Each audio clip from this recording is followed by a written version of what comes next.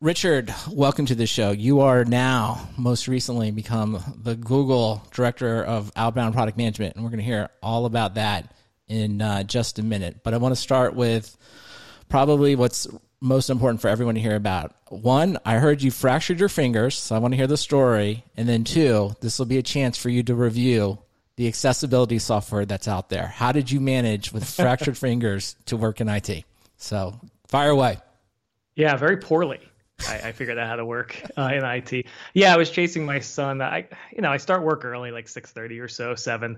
And then when the kids wake up, I go up from my dungeon and say hi. And, inevitably a kid wants to play. So I start chasing them up the stairs, slammed my hand into the staircase, kind of just worked with sausage fingers all day, figuring they'd be better. Then the next morning, wake up like this does not look good. So went to the ER. They told me I had some fractures. They had to actually saw my wedding ring. It was more terrifying than almost anything I've experienced in my life. Like a live saw they had to cut it off with? I mean, well, they had like an electric thing that they're trying to do, and then that didn't work right, so they went to a manual. Oh. It's like 12 degrees in there, and I'm sweating buckets because I'm just waiting for them to take a finger with it.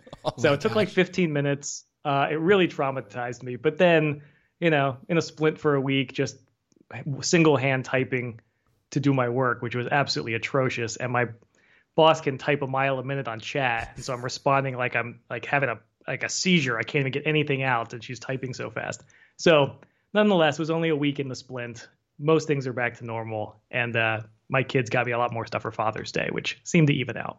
Okay, now I have a bunch of questions now. So you're in the emergency room or the doctor's office, and they go for the saw. Were you like, wait a minute, let's try a few other things? Were you like, hold on, I think I can get it off? Did you do the string thing? Like you put a string in it and you like wrap it around? Or were you just like, go ahead, do what you need to do? No, they had a very nice nurse come in with a can of lube, which always makes you nervous when that's like the walk-in mode.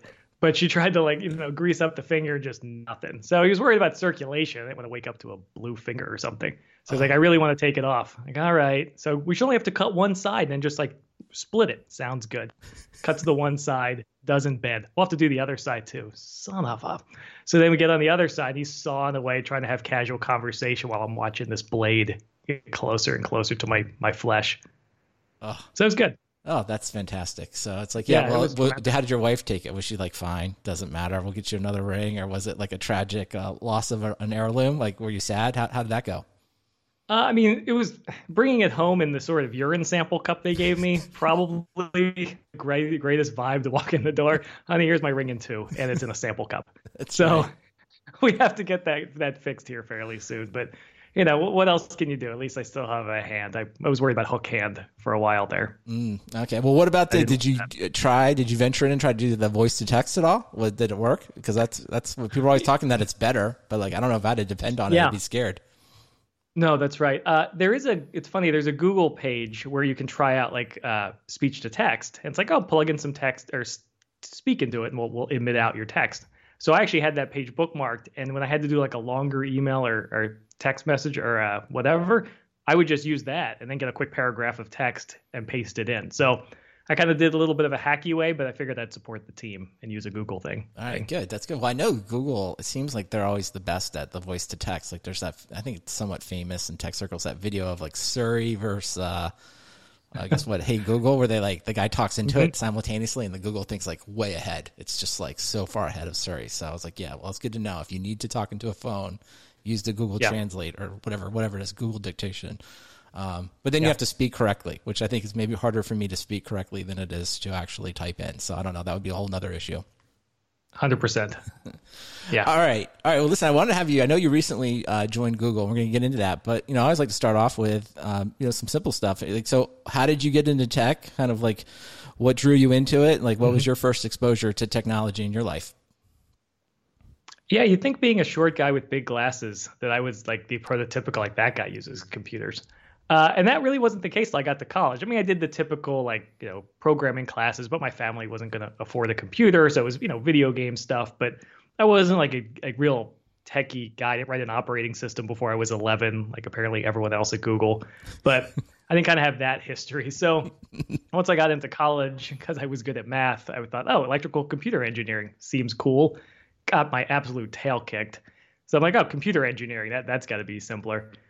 also didn't totally click majors. But then I ended up with a job in college at a research institute where the webmaster left after I was been like a copy editor for a year. I'm like, I'll do webmaster. I have no idea what that is. And so, building FileMaker database applications and doing some VB script and ASP.NET stuff and just kind of, I always like that stuff. I like problem solving. And so getting into tech more and more, for me, that was a cool vehicle to kind of get some instant gratification on problem solving. So, I guess I did it late for a techie by doing it in college, but hopefully that gave me maybe a little more appreciation for how much fun I had with it. Yeah, no, definitely. Because you're actually, looks like was your major in political sciences or political science? Is that what you actually ended up getting your degree in? That's right. All right. Yeah, so I ended up, after 3 tries of other majors, I'm like, well, I want to get out of here in 4 years. Like, I don't want to be here forever. So political science, I like history. I figured I might even go to law school. So political science, almost a minor in econ. And so, yeah, it was a way to do that, but also have a tech job. And then, job fair comes on campus. Figured I'd go for that. And that led to Andersen Consulting, or Accenture now. And what'd you do at Andersen or Accenture? Was this the typical, like, they'd fly you out, you'd go to some client and like do some type of, I don't know, technology project for them for like some period of time? Was that the standard consulting gig? Yeah, you got it. So it was a bunch of people. It's a factory because I think they had like 20% turnover a year of consultants. So it was very much like, hey, we're going to boot camp you on tech, which was great because I didn't know a ton. So here's a boot camp on tech. Now we're going to charge you out at grossly irresponsible rates for your skill set. Yes. And like, let's go have it. So did that for about a year before I switched to something else. But it was fun because it was first real business travel. My first business trip ever. My luggage got lost. And so I walk into the session, everyone's in like suits and I'm in like a t-shirt and jeans, and I get pulled aside by like the manager going, Richard, this isn't the dress code. Like, I know that. I lost my luggage. And so I've been traumatized ever since. I almost always carry on for any business trip. Yeah. Well, that's a good lesson. It's good to learn it on your first trip. Like, never check bags ever for any reason. No. It's a rookie move. Don't do it. Well, it's actually interesting. You kind of like, I think I always like when people identify the shortcuts in life to tech. It's like, well, if you're not really interested in majoring in tech, you can really just, if you're smart enough to just get into smart enough, maybe I'll put that in quotations. Like, if you can do well at any consulting interview, they'll pretty much just teach you everything you need to know, at least for your first year. And they will, and in exchange for doing that, as you already noted, they will charge absurd rates. Like, you'll somehow see your own hourly rate that you're charged versus what you're paid. Yeah. And that'll be a very sad moment for you. You'll feel really bad about it. But don't worry, they trained you and you're going to get good jobs later. So that's how you should feel good about it. I got 6 weeks of C++ training. So $300 an hour, nailed it. Let's go. Right. So it was well, it's funny what you mentioned that, because for me, I worked all 4 years of college, and mostly so I had spending money and pay expenses, but also like once I got in, and even now when I hire, like I would much rather hire a student with a 3.2 who worked for 4 years and a 4.0 who never did.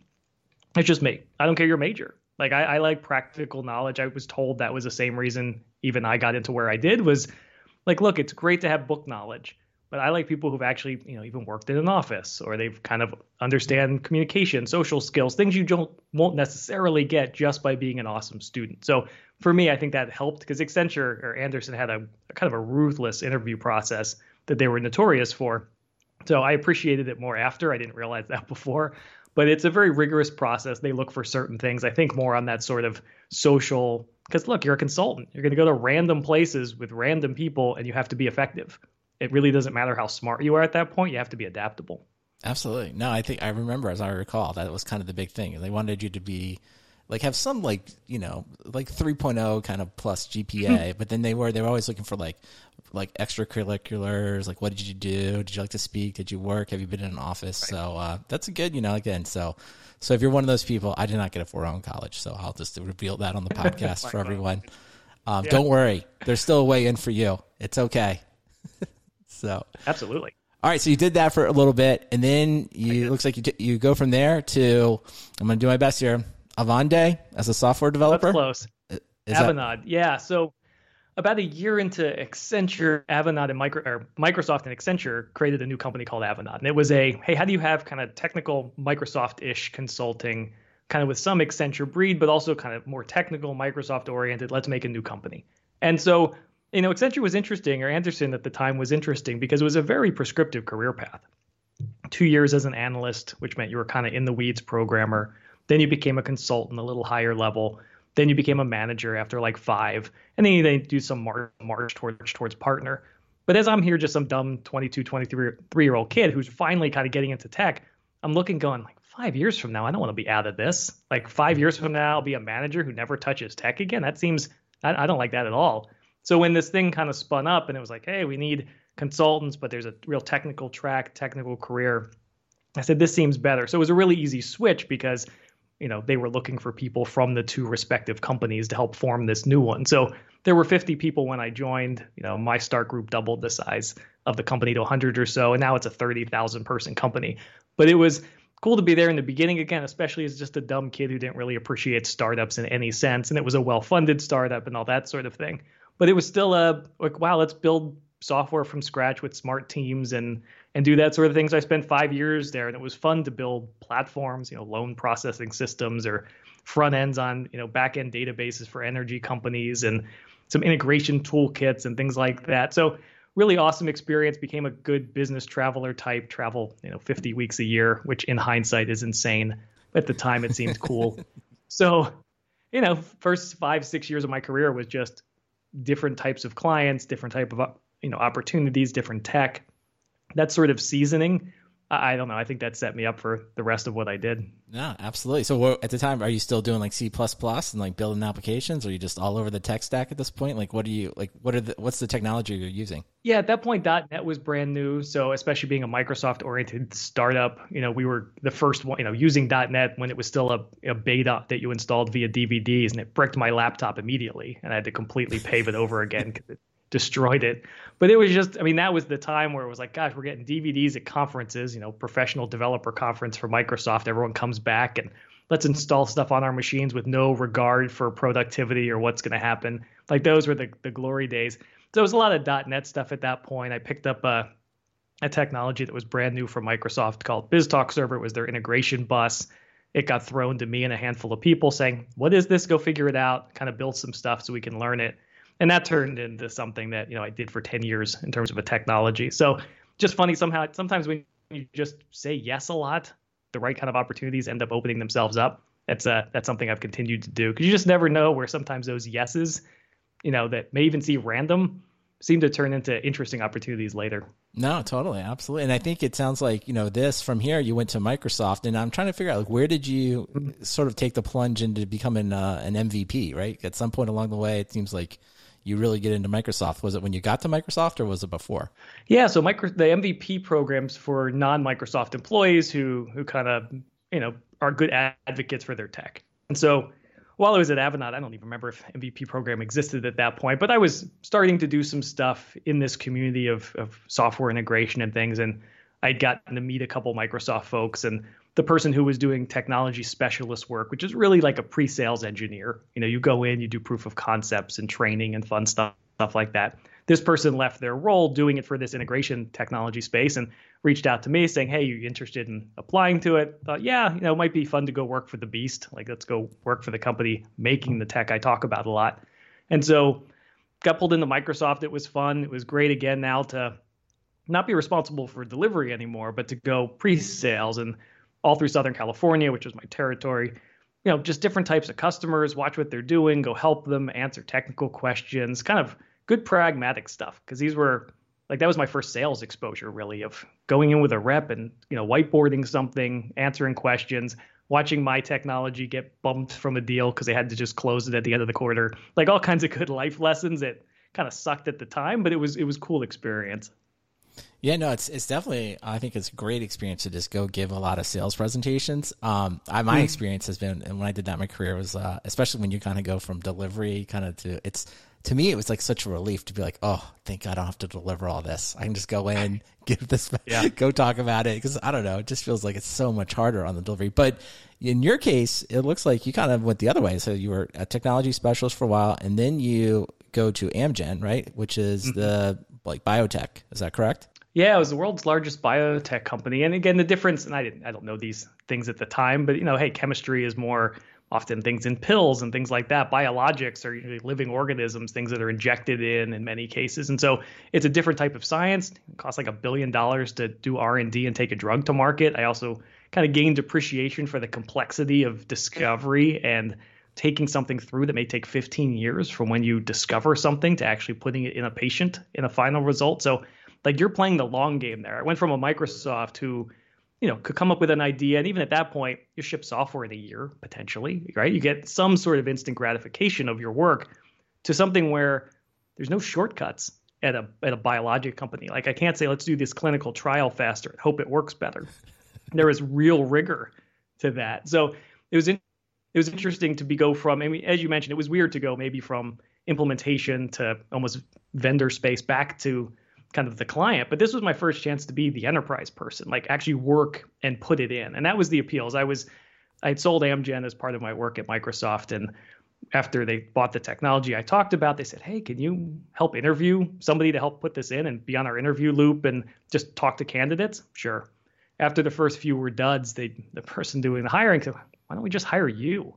That's not a terrible idea either.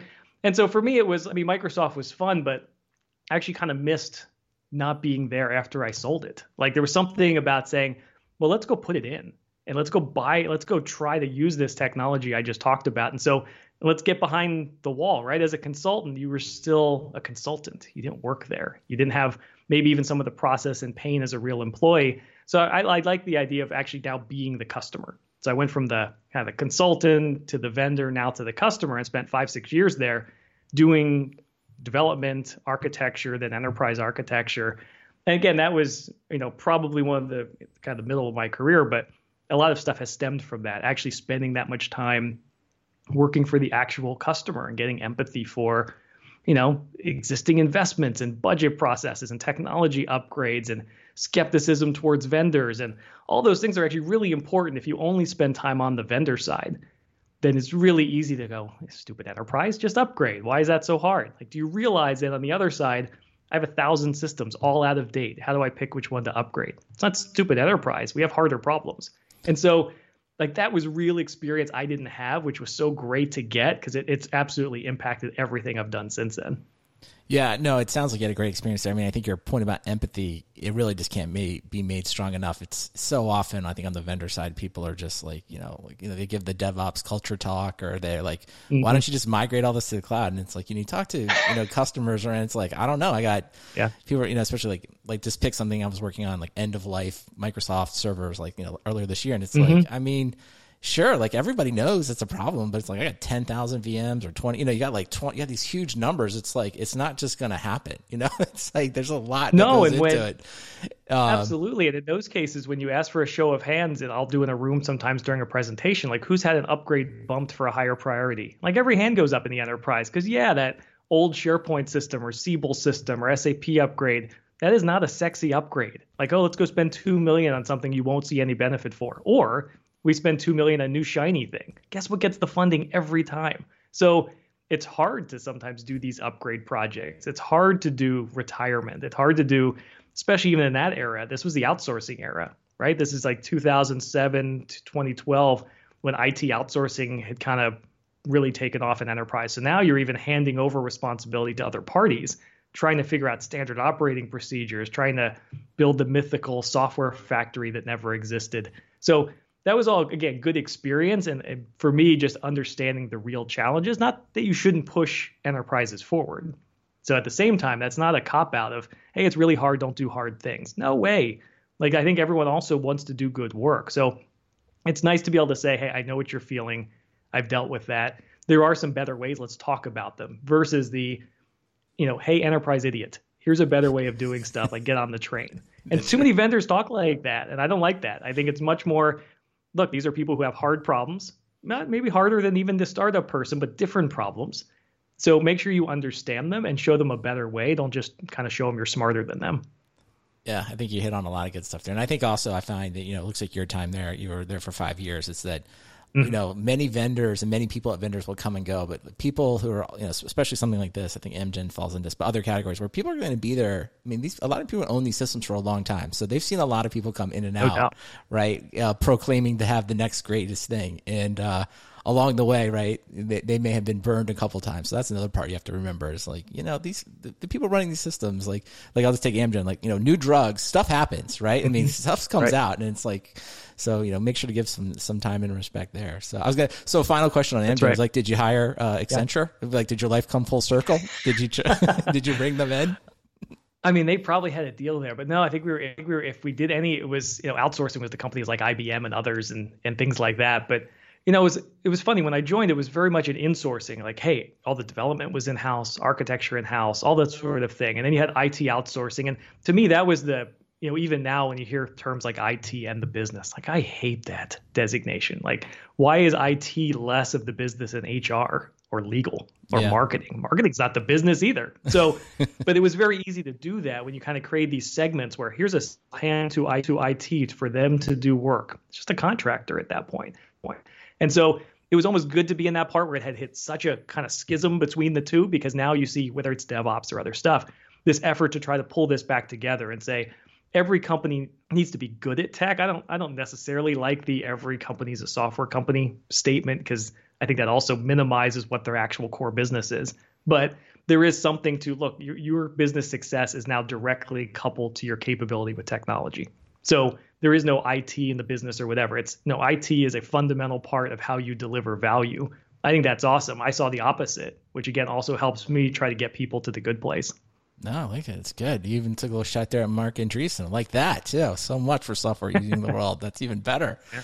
All right. So you leave Amgen, and then it looks like you go on to CenturyLink here. And when I'm kind of going over your information here, it's like, wow, it looked like CenturyLink was like this incredible, in just a couple of years, you go from being a senior product manager all the way to the VP of product, in just looks like 3.5 years. So what did you do there? And maybe more importantly, how do you get promoted 3 times in 2 years? I think everyone wants to know that. Yeah, I think you just got to show up, be the last man standing, whatever it is. So right out of Amgen, actually, I joined a startup that got acquired by CenturyLink. So I joined a company called Tier 3. And again, this was one of those sort of opportunistic things of, I knew people from Twitter, and I'm an journalist for InfoQ. And so I'd written some stories about this Cloud Foundry technology, and person at VMware, people like Dave McCrory and James Waters and others, like, hey, you should meet this guy, Jared Ray. He's doing .NET extensions for Cloud Foundry. You might like him. Had lunch with him. We talked about how hard it is to find kind of technical people who can also communicate at all. And so we finished the thing, and he's like, how come I don't just hire you as a product manager? This feels repetitive. I feel like I've done this before. So I did a kind of a quick interview while I was up there, and it just didn't feel like the right time. It was such a funny experience that evening because he kept texting me increases of $5,000 in the salary every 20 mints to kind of get me to say yes. Oh, wow. Only time in my life that's happened.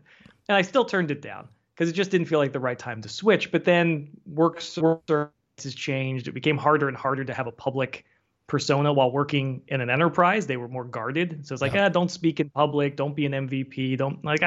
I like that stuff. That keeps me fresh. So at that point, I was like, it's time to maybe make a switch. So I called Jared back, said, hey, is the job still there? He goes, yes, at the original salary I offered. Son of a, okay. So I still took it. Yeah, but it was, and I'd never done product management before. So I've pretty much never taken the same job twice. So this was product management, didn't know what it was. It was a very new function at Tier 3. It was an IaaS, so an infrastructure as a service cloud, targeting enterprises. Said, hey, we're building a product management discipline. Let's figure this stuff out. And so I learned all the, unbeknownst to me at the time, really around some of the best people that do this sort of thing. And so at least on the agile engineering side, so, doing backlogs for that team, figuring out roadmaps, figuring out prioritization.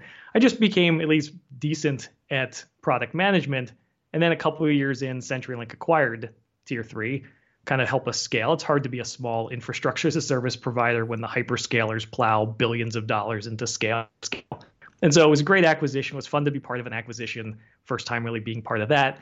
I kind of took on a small team, became a manager, director type. And about a year after that, got bumped to VP, which I don't know. The people there, my peers would say, oh, you did a great job. To me, I just felt like most of my career is a lesson in imposter syndrome, but it was fine. So, up to a team of 50 folks, leading product for, we scaled kind of DevOps and product-centric engineering from 40 people at Tier 3 to about 500 at CenturyLink and that group. So it was amazing to see what does scaling DevOps look like? What does it look like when, you've just got a few products and a team all physically co-located to teams spread apart, 30 different products, trying to switch teams that shipped every 2 years to shipping monthly. It was a amazing crash course on what modern engineering and software should look like. So I was at least part of the brain trust of some sort on that, which I think kind of helped me. I had great support structure. So being a VP was terrifying, but also educational. And I did okay at it. So I think for me, that's sort of how did I keep getting promoted? I don't have a great answer for that. I think it's something where, I do learn quick. I think I seem to be able to help others grow and motivate teams and kind of make decent choices. And so that some of those basics and you're somebody people can work with and you show any sort of competence, I think for most people, that's usually a recipe for promotion. Maybe not as fast as I just, had here. But usually it seems like competence plus visibility equals promotion at some point. There you go. Maybe it is that easy. So that's good. Well, that sounds like a great experience. I'm trying to think. I feel like CenturyLink has gone through different evolutions. Like what I was trying to think, like if someone said to me, like, what is it right now? Is it still basically a big internet service provider, or is it like, I don't know, 'cause like how would you describe it today? I'm trying. I mean, the way you almost jokingly describe it's a financial services firm with a network, because it was also a company that managed their dividends so well. Right. It was almost like, you're almost thinking first of the stock price and secondarily of the assets. So, but it's a big network company. There was a great merger a few years back, I think with Level 3 or someone. So, they own a ton of backbone. That's what it was, Level 3. That was, okay, that's what I was thinking. They've got a great backbone. They do great with managed services. Like it's a good company. It was also one of these kind of in-betweeners of like, what are we going to be when we really grow up? Because, copper wires and landlines doesn't seem like a great business long-term. Managed services and cloud, or having even your own cloud, is increasingly tougher in this sort of space with the hyperscaler. So, it seems like there's a lot of companies. I don't know if you know this. It just seems like the number of companies that are in that upper echelon is smaller than it was 10 years ago, where it seems like there were like a dozen winners, like everybody, like a lot of companies you could work for that all were kind of killing it in their space. It just seems like there's fewer of those now. So that might just be my own confirmation bias, but it does seem like, again, a lot of these companies that have been successful for a while are figuring out what they can be next.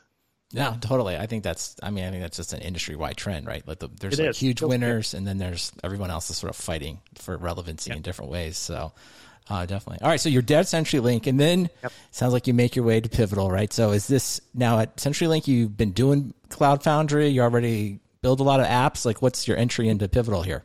Yeah, we were running.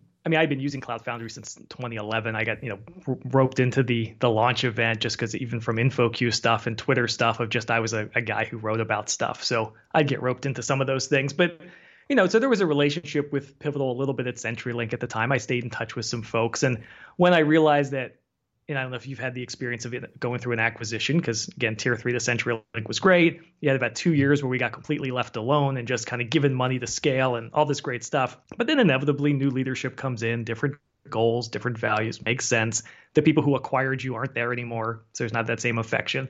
And so you could just tell the culture was going to change. The priority was going to change. And I didn't want to change. So I said, all right, it's probably time to go do something else. So like most normal people, you leave a Fortune 150 company in a VP spot to take an undefined role at a startup as an individual contributor. Of course. Who doesn't do that. So, I reached out to my friend James Waters, who first introduced me to Jared those years ago, and said, hey, I might be on the market. What do you got going on at Pivotal? And, we talked, and it was like, here's a vague role in marketing. Sounds like a winner. Good team, good stuff. Figure it out. Like, yeah, this seems like it's a great career move. So took that, joined Pivotal. At that point, Pivotal was in its growth curve. It was, hey, we're selling application software, Cloud Foundry, a bunch of other stuff, doing this with Pivotal Labs and sort of culture, business transformation thing, kind of do marketing, which I had zero competence in marketing. If you sense a trend, I usually have no competence in the job I just took. So in this case, it was marketing. And I don't really know marketing, besides most marketing seems awful. That was my only kind of back of my mind, like tech marketing is terrible. Sure, I should get into that. So kind of went into that with product marketing. In a few months, it was, hey, do you want to run a team of product marketers for Cloud Foundry? I guess so. My tenure as an individual contributor was short on that one. And then by the end of the year, hey, do you want to kind of run all of product marketing? I don't know. Will I? Sure. That sounds fine. And so, the team ended up growing to, again, 30 or so of folks from customer and product and partner marketing and all this kind of stuff, analyst relations. And it was great. Like I really grew an appreciation for the complexity of event planning, of running campaigns, of doing brand, of doing analyst relations and PR. And again, things I had maybe kind of just in the universe of understanding, but no real appreciation for it. And so to actually think again back about messaging, and I could argue all these things build on each other. Like being a consultant gave me a certain amount of empathy. Working at the vendor helped me understand certain aspects of delivery. Being in the enterprise helped me pick up stuff. Being on this vendor side as a sort of cloud provider helped me understand things. So all of a sudden as a marketer, I mean, what's marketing really? I'm just trying to arguably drive sales by helping people understand stuff.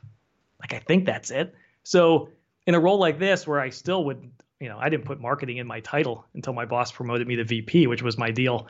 So it was just, director of product, whatever. I don't even think of this as marketing. Like, I'm just helping people understand what we do.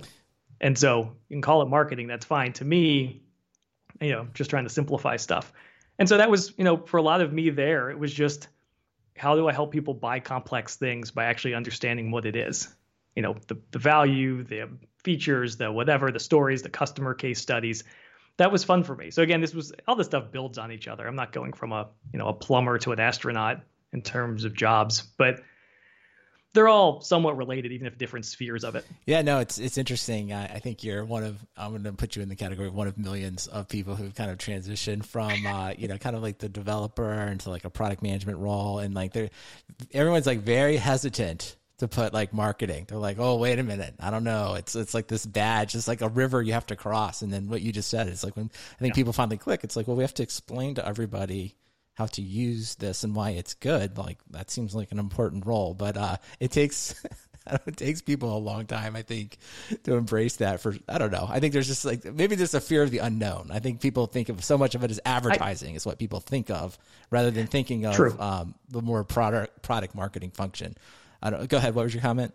Well, I think you're spot on there. I think it just infuses everyone else's perspective, and I shouldn't care what other people think, but it would be times where I would be saying, hey, we're going to invite you to a meeting, but we'll also invite a product management person so people know what we're talking about.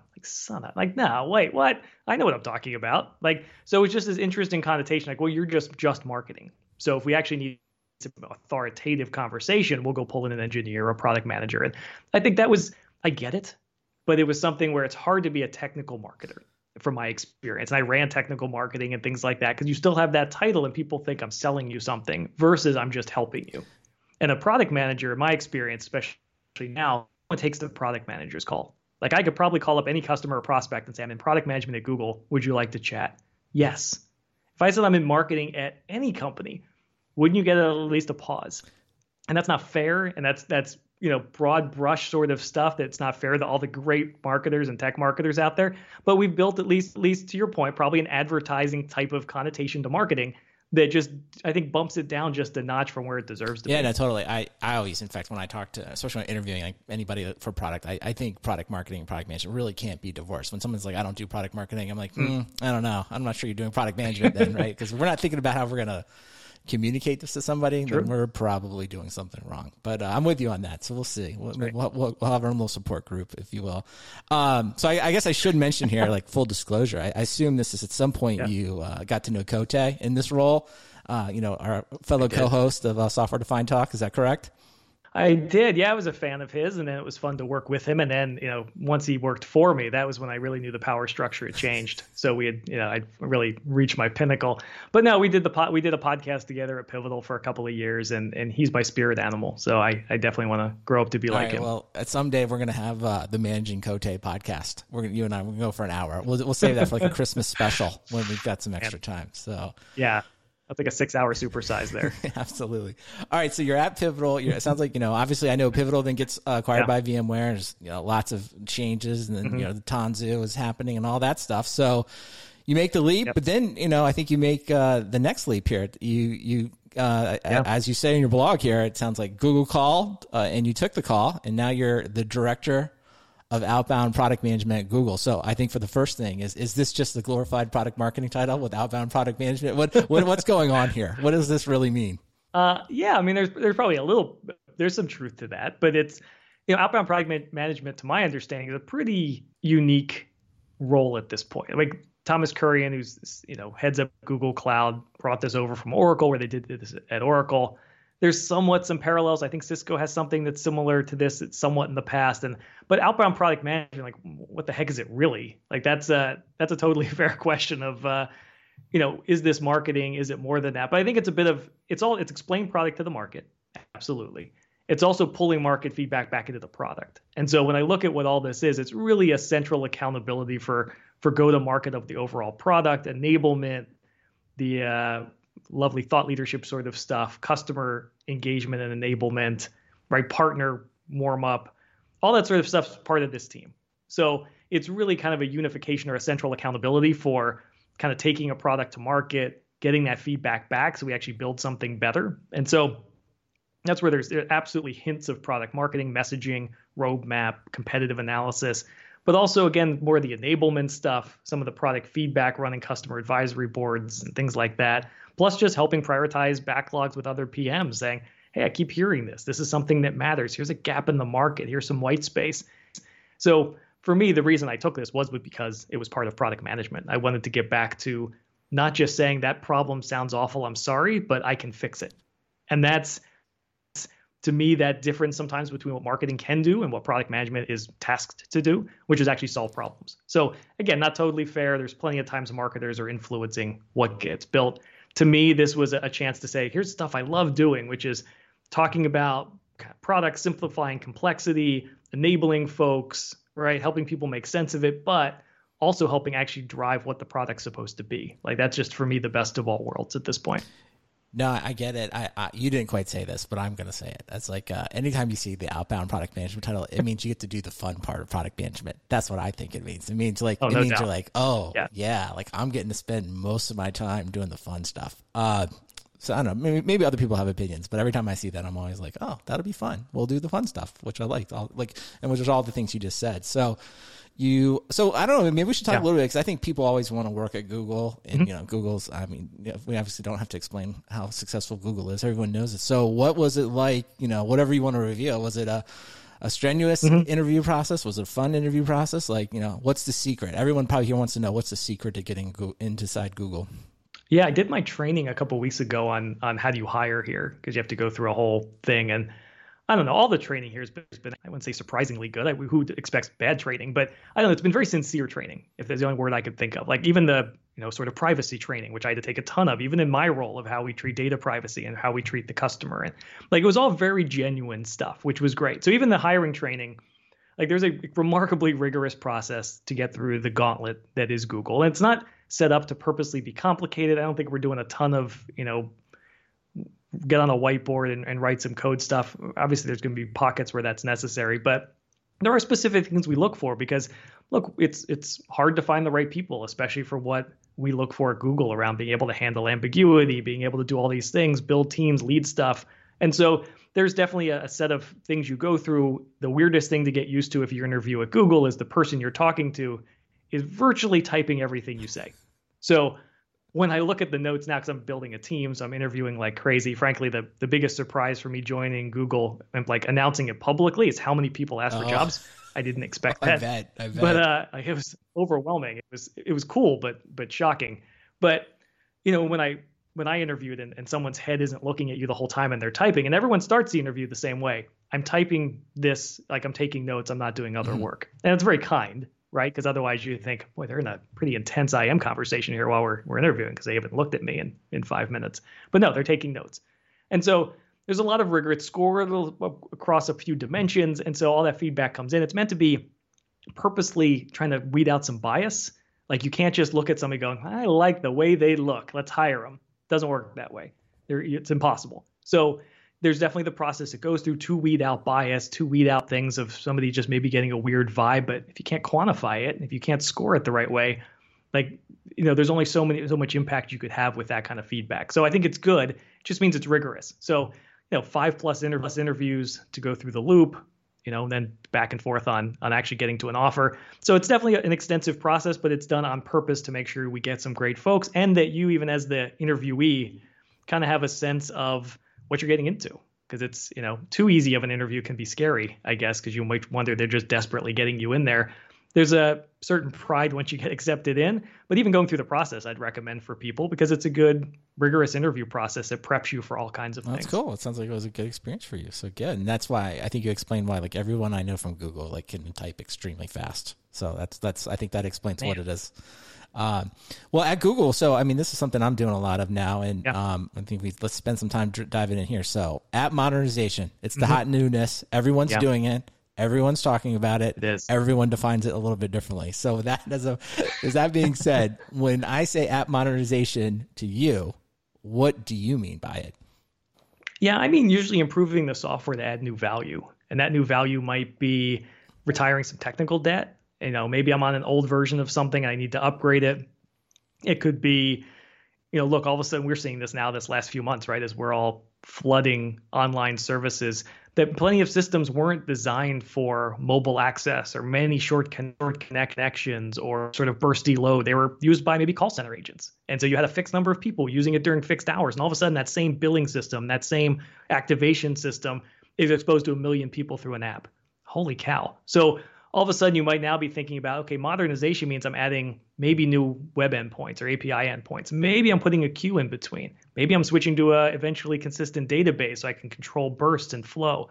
So it's usually looking at, to me, it's how do I take existing assets, which probably are super important. They make my company all my money. So don't, give me a side eye about legacy apps. Those apps probably matter more than anything you're building right now. And so how do I take that thing and maybe breathe new life in it that gives it another 10 years by maybe, doing the whole, maybe I replatform it. Maybe I refactor it and add some new functionality. Maybe I just rehost it because I'm shutting down a data center and I run it on a cloud somewhere. Or maybe I even rebuild it, or possibly even replace it and use the SaaS alternative. So in some way, I'm trying to be a tactical and strategic at the same time about how do I get new value out of my existing assets? Maybe by paying down debt or maybe by adding new functionality. Yeah, no, you hit on a lot of stuff in there. And I think, sometimes, at least in my day-to-day, sometimes we talk about migration, sometimes I talk about modernization, and sometimes it's just really just what makes the client the most comfortable, right? Like what do they think we're doing? And let's just call it that, right? Let's not get too hung up on it. Because I think sometimes people hear app modernization and they're just like, oh, you're going to make me use all the containers and like learn everything. And Kubernetes is like, well, we could, maybe, right? We could, or we could do something simpler. But in some of the reading I was doing on some of the stuff, like, so tell me if this is right. Like, are you a little skeptical of like lift and shift approaches, or like how do you kind of navigate this? Like all the things you kind of laid out. It's like you can kind of do everything from like let's just do simple lift and shift to let's replatform it to let's rebuild the whole thing. So like when you're like talking to customers, how do you navigate those choices with them? Yeah, it's a great question. On one hand, I see, tech analysts sometimes point this out, not even condescending. Like, I'm good that sometimes we're starting with the end in mind, which isn't a good place. Like, it's Kubernetes, what's the question? Or it's public cloud, what's the question? Like, stop doing that. That's not good architecture. That's not even good practice. What are you trying to accomplish? And so even with cloud migrations, any of these sort of things, I don't like just doing it to do it or because somebody thinks you should. And so to me, for example, app modernization is a lifestyle. It's not a project. Like that's literally something you'll probably do the rest of your career in technology. You're always modernizing. This isn't a fixed term thing that needs a budget. It's literally either team or skills or whatever, because you're always modernizing. So as you think of that lift and shift, again, it's a tactic. To me, sometimes it looks like all I'm doing is buying a new credit card with a lower APR. Like I'm just transferring my debt around. So I'm not paying anything down. Maybe I'm just paying a lower rate on my debt versus, hey, if that thing kind of stinks in a VM, it's probably going to kind of stink in a container. Do I want to do anything to maybe pull out local state and put it into an object store, into a Redis cache? Do I want to, again, make sure I've got some better startup routine so it doesn't take 20 minutes to auto scale the app or things like that? But all of this to me comes down to value, because that's we started talking about in the enterprise. Let's say I've got on average in many enterprises 2,000 to 10,000 apps. If I'm even doing 50 a week, it's going to take forever. So I'm not going to do all of them. I don't have all unlimited time, money, people. So I'm going to be surgical about where am I going to get the most value, the most return on investment, maybe where I have the highest debt that's literally holding back a business area. And I'm going to go attack that versus, hey, we have this cool new platform. It's Azure, it's GCP, it's whatever. Let me just go start shoveling stuff to it as quick as I can. Now, again, there could be value if your goal is to get off old hardware, get out of some abusive support contract from a vendor. So you might lift and shift, and that could totally work. In other cases, you're just, again, to me, delaying the inevitable for some of those systems that actually need more work, or you should just shut them off.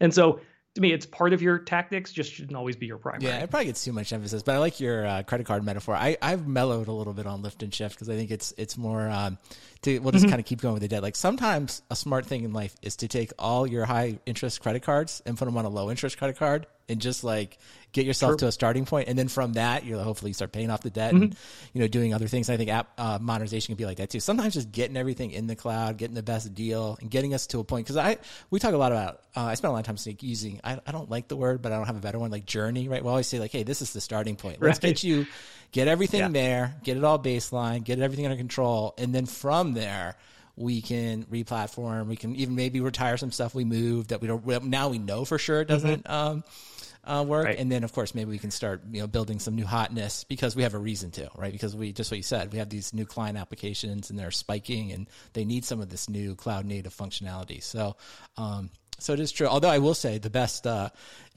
will give a real shortcut here. Like if you have a really low old legacy application and like no one's really sure what to do with it, what you should do, just turn it off and see if anyone calls. That's the first thing you do. That's the lowest hanging fruit of all time. And then you'll learn that's like, no 100%. One calls. We know what we're going to do. We're done. Project complete. So, now my old boss Jim Newkirk, who taught me more about Agile than anybody, said, "Look, every January 1st, shut off every app in the environment. Whoever asks for it to turn back on owns it."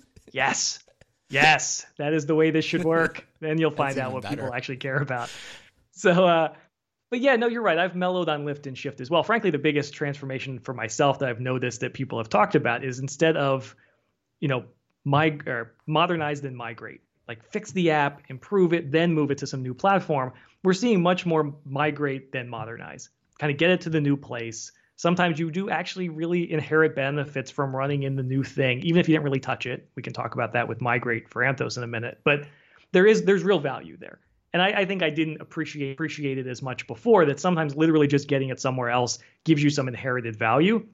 And then you can hopefully backtrack and then start making some real improvements to it. But to sort of modernize and then migrate, I think it takes too long. Yeah.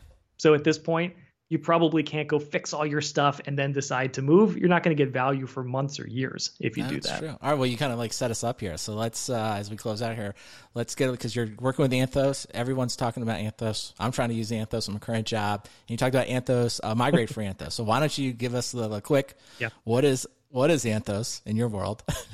And then how do we get migrated to Anthos? Because a bunch of us are out here trying to do it. Yeah. I mean, Anthos is what anyone wants it to be. Apparently, it's a floor wax, it's a carpet cleaner, it's an application platform. Right.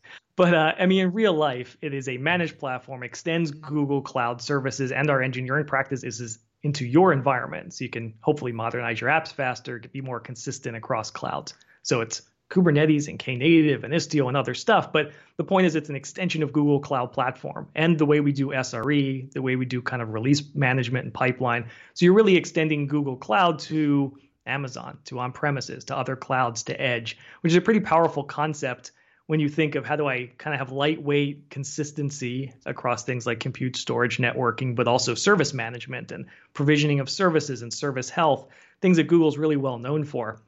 It's a cool way to extend that. And so migrate for Anthos actually takes virtual machine workloads, and it's some technology we had acquired a couple of years back that actually makes it really easy to take these workloads on VMs and containerize them, whether it's Windows containers, Linux containers. And so you're actually kind of sucking out the app components, sometimes ancillary data pieces and configuration.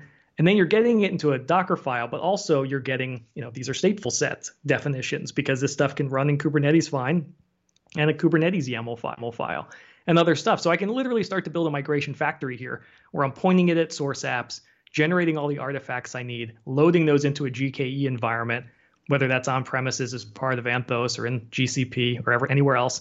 And all of a sudden I'm really starting to do that, migrate, then modernize. And when I drop these things into an Anthos or into plenty of cloud platforms, you start to inherit stuff around observability, around scale, around security kind of perimeter and default patching and things like that. So these sort of tools, whether it's Anthos itself or migrate, the idea is really how do you start to standardize some of these operational practices while getting these apps into a modern stack that has kind of tooling that you're familiar with and all of these sorts of things. Pretty powerful way. And if you like, again, with Anthos, it's Kubernetes, it's Knative stuff for serverless containers. It seems like it represents what a lot of people are trying to pull together, but this gives you a kind of a packaged version from Google. No, it's very cool. I have to say we're doing a little project where we've got, Anthos, and we stood up some GKE in AWS, and so we're connecting it all together, and some of it's running in GCP. So you feel like a real, like you've really when you've done that, you're like, we've done it. We've done it across multiple clouds. We feel I think we send you a hat. That's right. Yeah, I mean, you get a T-shirt. But I do think for a long time, like I guess we used to talk hybrid cloud. I guess we just say multi-cloud now. But whatever we're saying, it's like for a long time I was like, it doesn't really exist. But Anthos, and there's a few other things out there. Obviously, we won't go into them today. Some of your competitors, they've got some solution, but it's like, no, actually, you can do it today. Sure. You can do it. It's fine. You just got to get used to using the get it all set up in the consoles, and it all works. So it's and people have been asking, I think customers in different ways have been asking that for years. So it feels like, okay, the industry as a whole industry, I feel like we're finally delivering on maybe some promises we've been making for a long time. So it's good. Yeah, I absolutely despise the term single pane of glass, but that's kind of what you start to get with some of these, like, how do I actually manage these centrally? While also, I mean, I don't know about you. For me, when you talk about multi-cloud, most people go to, at least the critics, like its lowest common denominator. It's the old kind of cloud management platforms where you're just generically provisioning VMs, or you're locked out from other innovation of those clouds. I think what's interesting in this world is, things like Anthos are cloud first. They started in the cloud. GKE, I think, is considered still the world-class managed Kubernetes, so go run that on AWS or on-prem or whatever. So can I be multi-cloud but still tap into the best stuff? Like, that seems hard. That's what we're trying to do here, which is pretty cool, whether it's, learning stuff and Kubernetes stuff and Knative stuff and others. Like, this is bleeding edge stuff. You can just happen to run it anywhere and keep it consistent. I think that is a pretty cool promise. It maybe wasn't possible until only recently. No, I totally agree. Well, it's good. I mean, as we always say with Google, great tech, good stuff. So everyone should check it out. So, all right, let's go a couple quick hitters and we'll close it out. So, you're at Google, everyone's heard about the food. Everyone's heard about all kinds of stuff.